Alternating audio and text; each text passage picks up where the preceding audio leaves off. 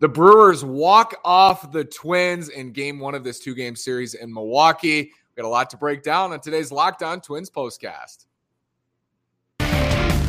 You are Locked On Twins postcast, part of Locked On Sports Minnesota, your team every day.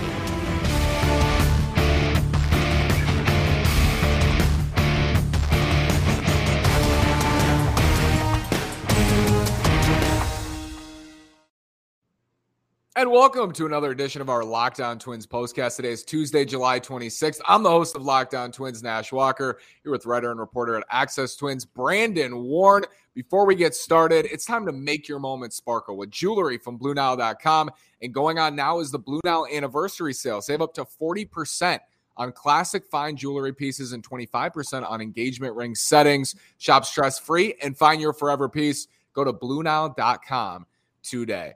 That's a tough one, Brandon. Twins walked off by the Brewers. What's your takeaway initially? A lot of pivotal moments that the Twins did not capitalize on here. A big one early, Kyle Garlick getting doubled off second base. You have Gary Sanchez just about smothering a cross-up pitch there at the end that ended up being a strike, but was not particularly good. And I don't know. I mean, they had a chance to do more, and on a night where you score 6 runs and feel like you should have done more, that's frustrating, man. So we have a comment here. Not the outcome I was hoping for, but getting to watch Buck hit one out, yes, literally out of the stadium, was great. Let's talk about that first inning homer. Byron Buxton is back. Brandon says there's no pain in his knee, and he sure looked like it in the top of the first. Yeah, and we're going to need to see him really be able to do what he did to end the first half, which was play in something like 12 straight games, or I don't know. I mean, I think it was a nice little streak. Certainly coming out and not being able to play in the Tiger series was not ideal, but they're going to lean on him heavily. They're going to lean on the top third of that lineup. And for me, the most frustrating thing was that trip across the top against Hader. You know, the ninth inning there was uninspiring. It was uninspired, and that's also a big reason why I think they lost there. Nick Johnson, unfortunately, this is what hung over the whole game for me, Brandon, is that Corbin Burnes is pitching tomorrow. And it's not a game the Twins can't win, but this dude's incredible. And he was a little bit off his last start I watched against Colorado, and he still went 6 and gave up like 1 or 2 runs. He is amazing. So you really wanted to have that one, and Yohan Duran is likely down tomorrow. So it just adds insult to injury. Yeah, and I mean, I think you're right. I think Duran is down tomorrow. It helps it's sprinkled in here, but yeah, the idea that they could get this one, especially after Dylan Bundy, was wholly uninspiring. Again, I don't know if you can see it in my face, but it stinks, man. It just stinks that they let this one get away. The opportunities were just there. The Urshela home run was huge, and so many different individual things that were big, Miranda having a big game and all that, but just couldn't put it all together. It's, again, another frustrating one. Kyle, so I know people hated the Joe Smith move, but when you've got to go 5 through 9 with the bullpen, some bad pitchers have to pitch. What did you think of the bullpen usage tonight, Brandon, to go Smith, Pagan, and then Jax, and then Duran in the 8th and Duffy in the 9th? Pretty much how you have to do it. In a game where your starter doesn't go long, you kind of have to work backwards with your bullpen, or forwards technically, with how bullpens used to be used with firemen in the 9th inning, is going from your worst or least useful, least valuable reliever to your best. Now, with that said, having Duran work the 8th and Duffy work the 9th, some people would have, an issue with maybe that as a, maybe they'd flip-flop them. But let's not lose sight of the fact that Smith, Pagan, and Jax combined for 3 so whatever innings, and then Duran got into real hot water, and Duffy was the one who gave it up. That's been 2 of their more reliable relievers. So outside of Jax, I mean, pretty uninspiring night for the back end of this bullpen, all things considered. You can be inspired with Sports Card Investor. It's a new world with sports cards. You can go look at thousands and thousands of cards. It's like a marketplace. Download the Sports Card Investor app today, available for free in the Google Play and Apple App Stores, or go to sportscardinvestor.com/lockedon. So Tyler Duffey comes in there in the ninth, Brandon, and we've seen that before. And you mentioned not recently, but we've seen it before where his command just kind of gets away from him. And with his stuff now, when you talk about 2019 Tyler Duffey, and he's 95, 96 with a hammer breaking ball, with this stuff, he just can't fall behind like that consistently. Right. And the 3-2 knuckle curve that wasn't even close to, was it Renfroe, I think? You just can't have that. You just cannot have that in that spot. I know you don't want to be predictable and give a guy a fastball, especially a guy with 4 home runs in his last, it's like 4 or 5 games. But at some point, you have to let someone beat you in the sense of actually like doing something against you. Walking is just kind of taking what you're giving them. I want to see my best against your best. I want to see me putting the ball in the strike zone and you hitting the ball. If you're going to just pitch around a guy, because they went away too. I just didn't understand that at all. It did not make sense to me. It was too much of a pitching not to lose as opposed to just going after a guy who has a 307 on base for the season. Again, I know he's got power. I know he's been hitting well lately, but you got to go at these guys. And I just did not feel like Duffey did that in the 9th inning. Ultimately, with this Milwaukee team, they won the division last year. They're in first place again. The one thing you can't do is get into a battle of the bullpens with them because you're basically just waiting for Hader and Williams to leave the game because they're so hard to get to, which is a tip cap to Jose Miranda for getting to him at Target Field. That was awesome.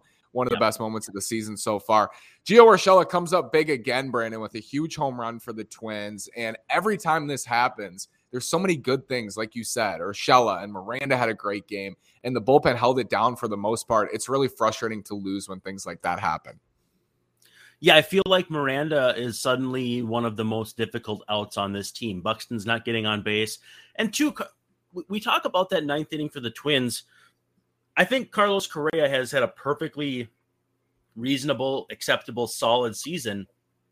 But I keep coming back to, I want more signature moments. And that was his chance there. That was the chance. That's where your top 3 of the order need to step in. It's not all on Correa. It's not all on Buxton and all that. But I don't know, man. I feel like I need to see more from Correa. Now, back to what I was saying, I think there's something to be said. Yeah, Miranda's taking some of the toughest plate appearances right now on the entire club. I know it doesn't show in his season line with a .313 on base percentage, but since that quasi demotion, and I know we've talked about it before, he's looked like a completely different player. His body language is better at the plate.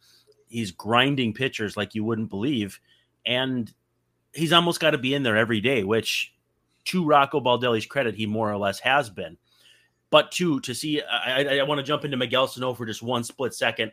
I think the fact that he got pinch hit for rather than Garlick at that juncture of the game too is it's pretty indicative of where Miguel Sano is on the totem pole right now. Yep. Where they think he's at. I don't think they see him anywhere close. You can feel it too. You can kind of feel it. He bats 9th, pinch. Such a quick hook for him in the middle of that game. Yep. Let's discuss a little bit. You get into the second half here, and the Twins pitch so well, and we talked about it after every game in April and May, and the starters, they gave them a chance to win every 5th day. We've had some injuries. There's been some regression. What I fear, Brandon, is, Dylan Bundy's starting the 3rd game out of the All-Star break, and that was not the plan. And Chris Archer's going to go game 4 on the road in Milwaukee against Corbin Burns.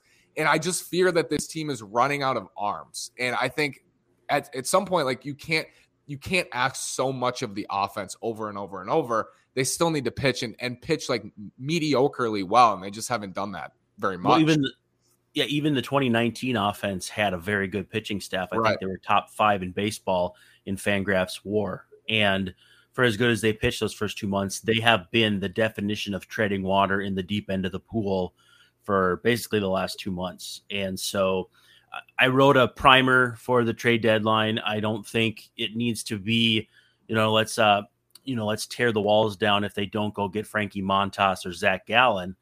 But in my mind, I told a friend this in a text tonight, I think they need a minimum of 3 pitchers. Now, do you want 2 starters and 1 reliever? Fine. 1 starter and 2 relievers to me makes more sense, but they need to add, and they need to add with ferocity. They need to add with some motivation, some oomph, some gusto, because the division is right there for the taking.